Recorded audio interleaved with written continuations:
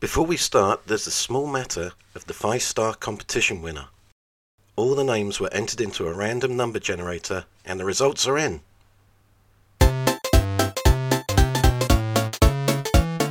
The winner is Witch House from the USA with this 5-star review.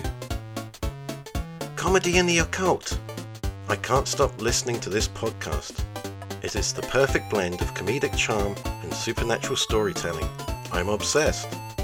Keith has a great sense of humour and a knack for finding oddly satisfying source material mixed in with live interviews and fun vintage audio clips. Do not miss the episode on the Highgate Vampire. Instant classic! Well, thank you so much for that and congratulations.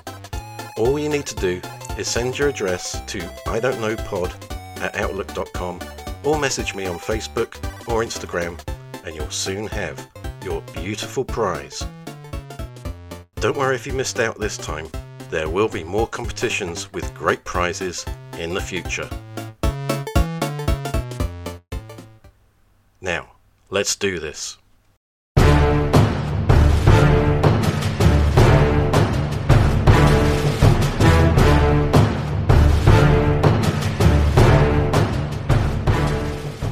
Hello and welcome to episode 10 of I Don't Know the Podcast, The Enfield Poltergeist. In 1977, in a small house in Enfield, London, some strange things were going on. Moving furniture, knocking on walls, children flying through the air. For 18 months, 30 people testified to weird and scary occurrences. Was this a poltergeist? Or was it some kids fucking about? I don't know.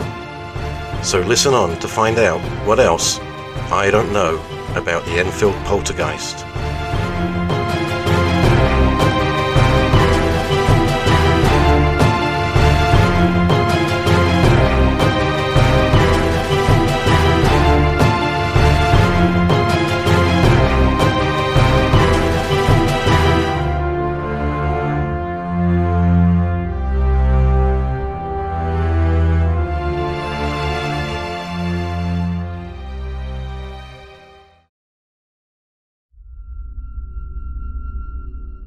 August 1977.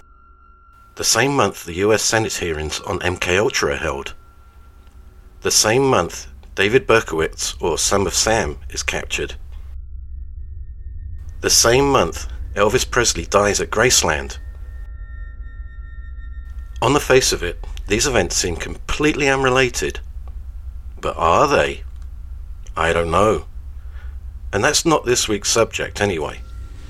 Because this is specifically London, August 31st, 1977, the day of the first reports of poltergeist activity at 284 Green Street, Enfield. According to Wikipedia, nothing else happened on that day. Anywhere. It's not even the birthday of someone cool or famous. In fact, every other day in August 1977 had something awesome happen, but not the day I was looking up. No. But anyway, on with the story. Actually, the only interesting thing I could find out about Enfield was it's the location of the world's first ATM. I am of course referring to the money machine and not the pornographic term. So, Enfield, August 31st, 1977.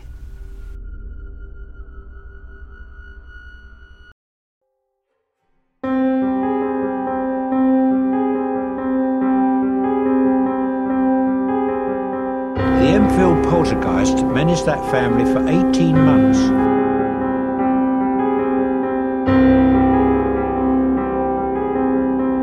Many objects materialised out of thin air.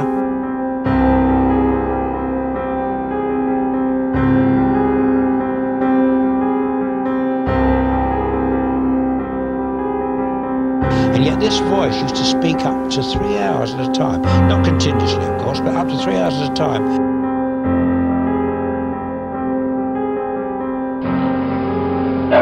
Better.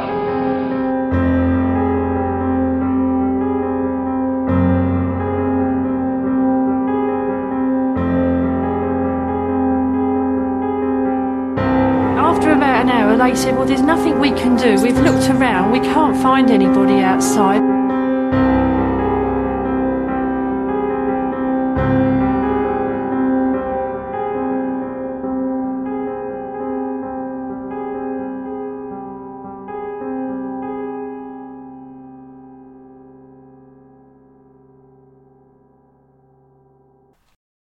The address was 284 Green Street, Enfield, a simple council house. The family living there was 47-year-old divorcee Peggy Hodgson and her children Margaret 13, Janet 12, John 11 and Billy 7. On August 31st, 1977, a frightened Peggy Hodgson called the police. In that call she reported moving furniture, and 2 of her 4 kids were hearing knocking sounds on the walls. WPC Heaps testified to the investigation as follows. It came off the floor, or nearly a half inch, I should say, and I saw it slide off to the right, about 3.5 to 4 feet before it came to rest. I checked to see whether or not it could possibly have slid along the floor. I placed a marble on the floor to see whether or not the marble would go in the same direction as the chair did, and it didn't roll at all. I checked for wires under the cushion of the chair, and I could find no explanation at all. It's a little-known fact that police officers in the UK have to carry a marble with them at all times. Once the police have finished their extensive investigation, where else can you turn? The tabloid press? Well, that's exactly what Janet did. She contacted the Daily Mirror.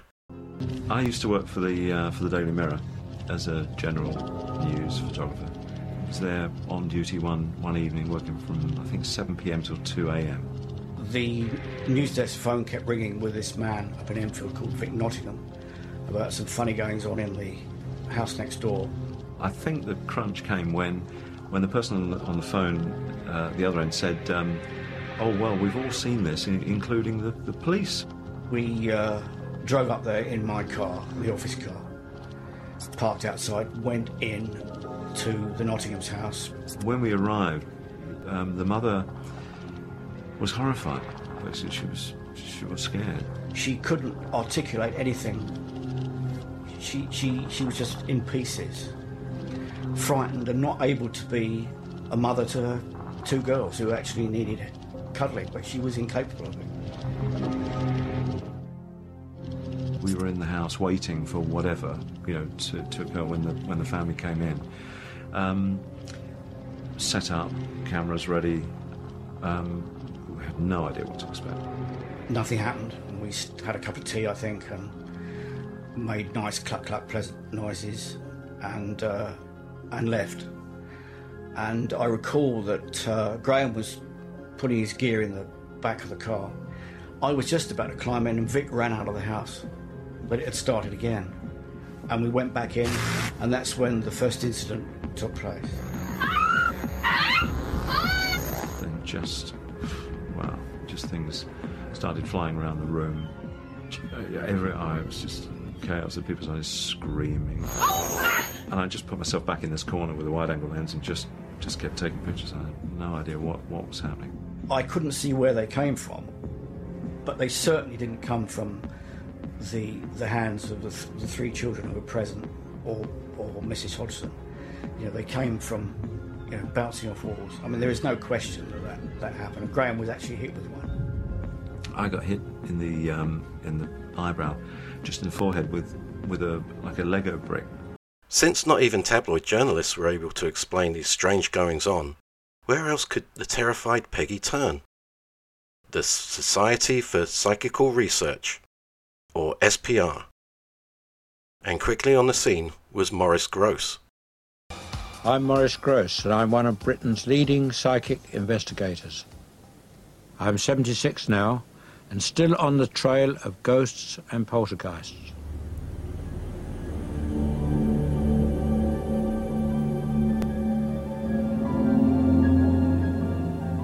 In 1977, I led a team which investigated what is now regarded as the world's most famous poltergeist case, the Enfield poltergeist. I have to say, Maurice has quite a spectacular moustache. And the activity in that house soon had that mustache twitching. People were even witnessing strange phenomenon outside the house. While on duty, a local lollipop lady gave this account of what she saw. For listeners not in the UK, a lollipop lady is a crossing guard. I saw Janet laying flat and she was floating. She was going up and down in front of the bedroom window. I came home and I kept thinking about it and I thought to myself, well, maybe she was doing it herself. I don't know. So I came straight in, took my coat off, my hat, went straight upstairs to my own bed, laid on my own bed and tried to lift myself up horizontally. And you couldn't do it. She was just there. She was just there in front of the window. I could see it now as plain as day. There's moving furniture, kids being thrown around and strange banging sounds coming from the walls. And it's all been witnessed by cops, journalists, lollipop ladies. But suddenly, something far more sinister started happening.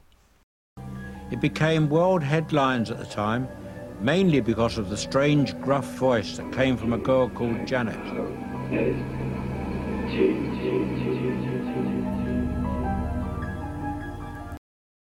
Did you hear that? That's even scarier than a North London accent. As things got scarier, another investigator joined the SPR. Guy Lyon Playfair, one of the most British names ever. I had the experience of a very long and lively poltergeist case in São Paulo, Brazil, and I wasn't really hoping to do any more. We happened to have a lecture at the Society for Psychical Research, which I was a member of, on the subject of poltergeists, as it happened, and I was sitting right next to another new member called Maurice Gross, whom I hardly knew, except to say hello to. And at the end of the lecture, Maurice jumped up and said, I'm investigating a very interesting case right now, and I need some help. And there was a resounding silence. So I turned around and said, don't mind helping out for a couple of days or a week maybe. And that ended up 14 months. Guy had been studying poltergeists for some time and really knew his shit. They always come in the same order, which is interesting. It's as if the poltergeist was reading from a script. You know, you start with knocking, rapping on the walls, and then you get small objects being thrown, and then you get larger objects being thrown, and then you get tables and chairs turning over, sometimes completely flip and flop. Guy and Maurice were true believers. Guy had previously written books about Brazilian psychics, and Maurice had become a member of the SPR after experiencing strange events himself. They brought in scientists, psychologists, in fact, anyone they could think of to investigate. Here's more of Janet's scary voice. Let me hear you say my name. Come on, let me hear you say my name.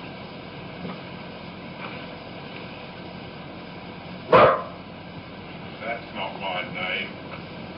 That's not a dog, that's Janet. Come on, my name's Morris. Let me hear you say it. Morris. And around about the same time, there was a dog on British TV show That's Life who could also talk. What do you have on a Thursday, Prince? Yeah, what's yours, Skippy Prince? What? For me, the similarity is uncanny. Say Dr. Belloc. Come on, let me hear you say that.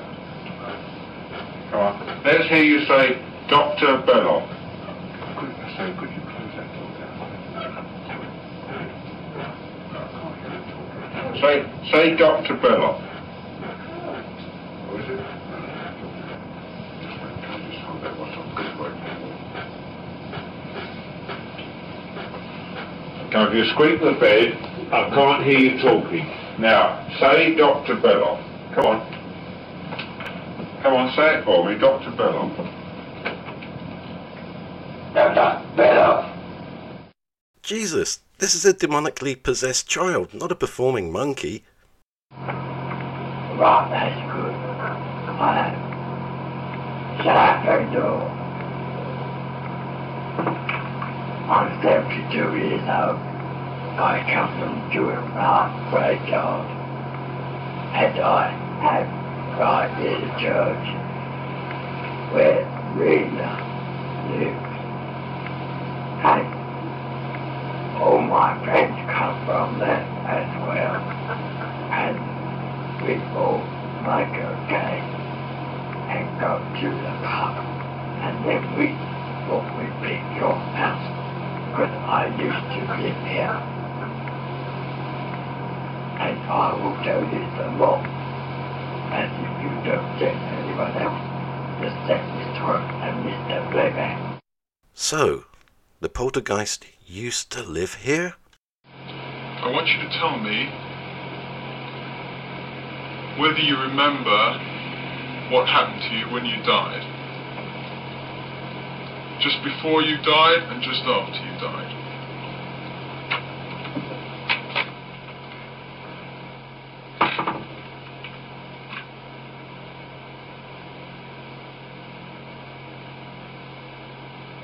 Days before I died,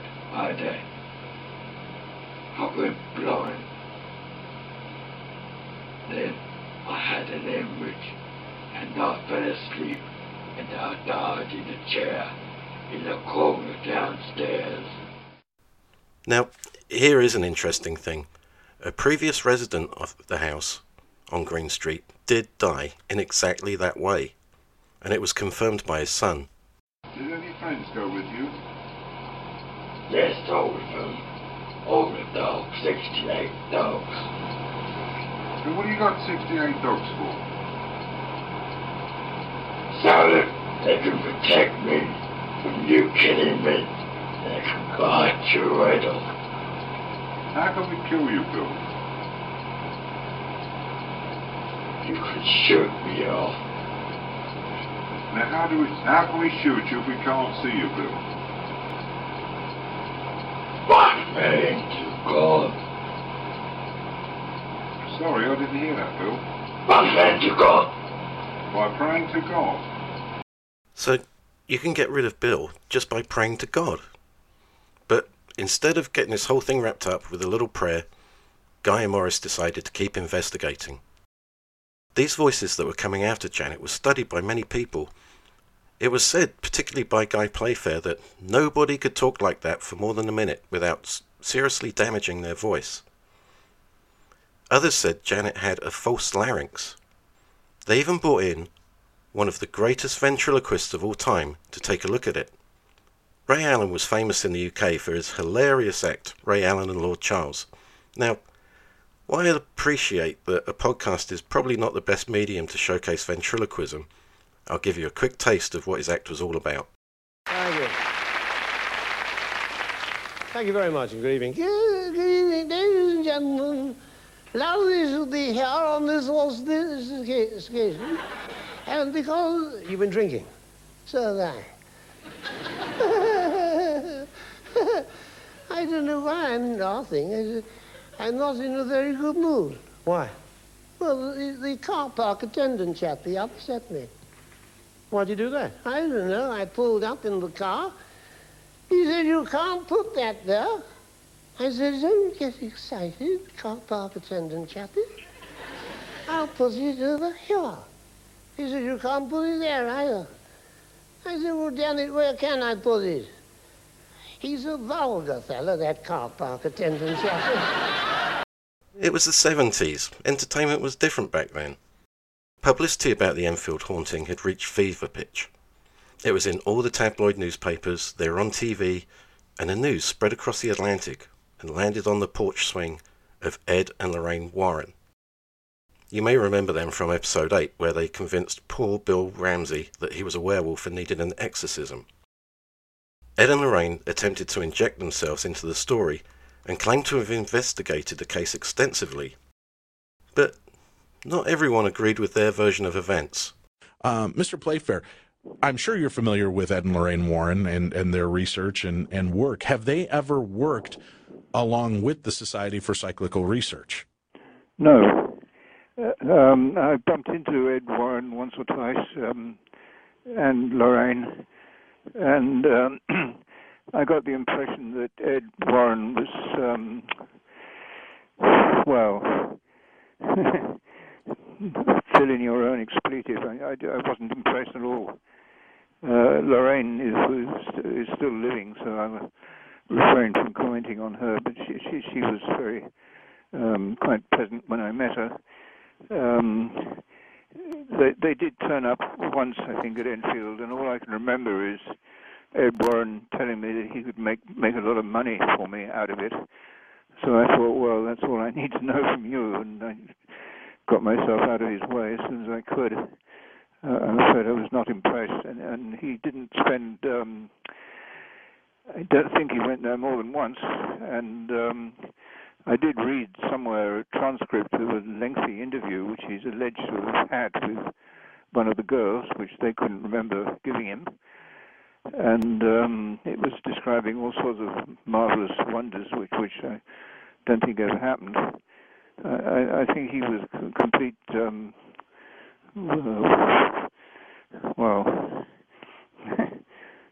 fill in whatever word. Understand. Okay, so you don't feel that, and especially in the interactions you had with them, you don't feel that maybe they had the best intentions when it came to the investigations of these cases? No, they just wanted to make money out of it. Okay. Have you heard, or in your research, have you come across any proof that Ed or Lorraine Warren had anything to do with consulting or being a part of this investigation? Certainly not. Nobody ever mentioned him. I mean, I don't think anybody in the family had ever heard of him until he turned up, uninvited. And so he just came out. Who he was, and he didn't come again, and then we just sort of forgot about him.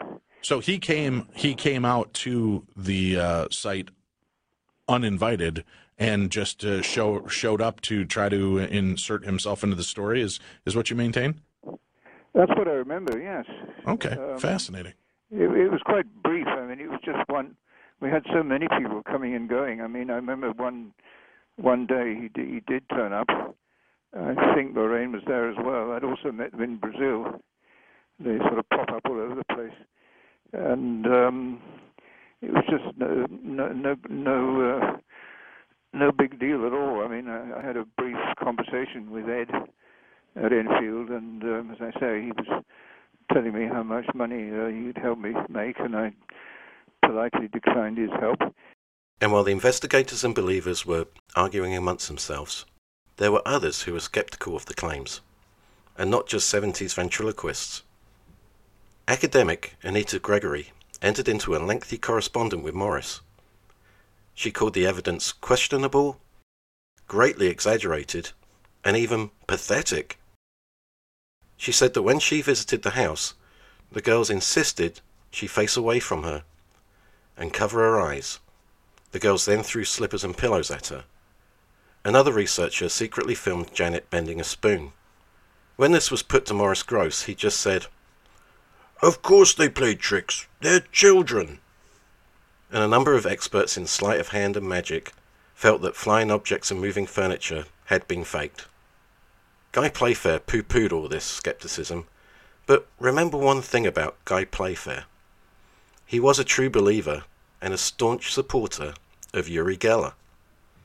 He even wrote a book called The Geller Effect, which received mostly poor reviews. Morris continued to give interviews, and was even duped for this one on the Ali G show. What is ectoplasm?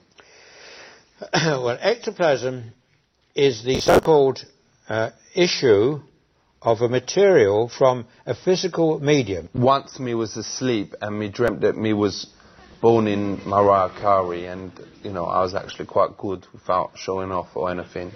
And then when I woke up in the morning, there was ectoplasm in the esophagus. Was that because Mariah Carey was actually there?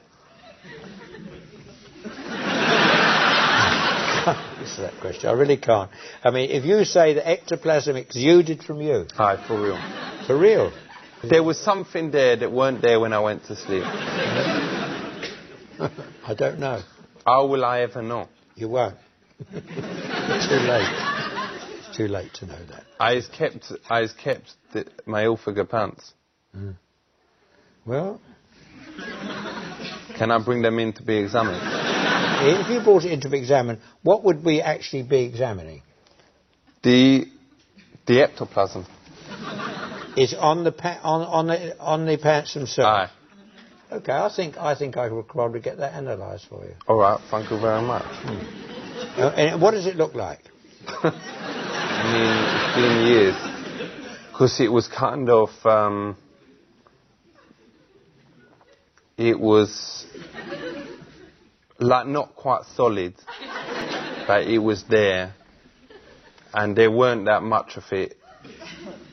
How much was there? About, In I don't area? know, about that much. Yeah, you sure? You sure? You didn't have your pants on at the time? I did. Are you sure it wasn't semen? No, I ain't done that for about 2 years. Thank you very much. You're more than welcome. Big up yourself. Booyakasha! Episode 10. The Enfield Poltergeist. The Epilogue. So, what have we learnt this week? We learned that even lollipop ladies can't replicate paranormal. I tried to lift myself up horizontally, and you couldn't do it. We learnt how this could have ended much sooner. Now, how can we shoot you if we can't see you, Bill? Praying to God. Sorry, I didn't hear that, Bill. Praying to God. By praying to God. And we learnt that even dogs might be possessed. Tell us what you have on a Thursday, Prince. Yeah, what's yours, Skippy Prince? What? A lot of people made a name for themselves from this. Guy Playfair wrote a book about it called This House is Haunted. Maurice Grosse continued to give interviews for many TV shows in the remaining decades. The Warrens seemed to make the most money from it, with the movie The Conjuring 2, despite their reported lack of involvement in the case. The house at 284 Green Street has been occupied since. One family claimed to have uneasy feelings at times, but nothing more. Many people, even members of the Society for Psychical Research, believe Guy Morris's investigation was flawed and that they were even extremely gullible. I guess the only people who know the truth about the Enfield poltergeist are Janet and Margaret. And so far, they're sticking to their story.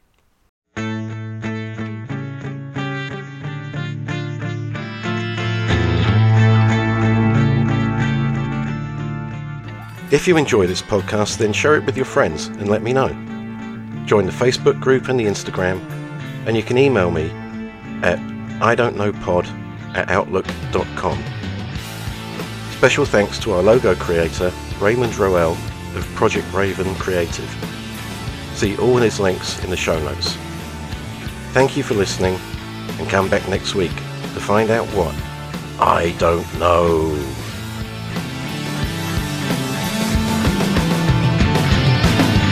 Good morning, Mr. Jones. We've been waiting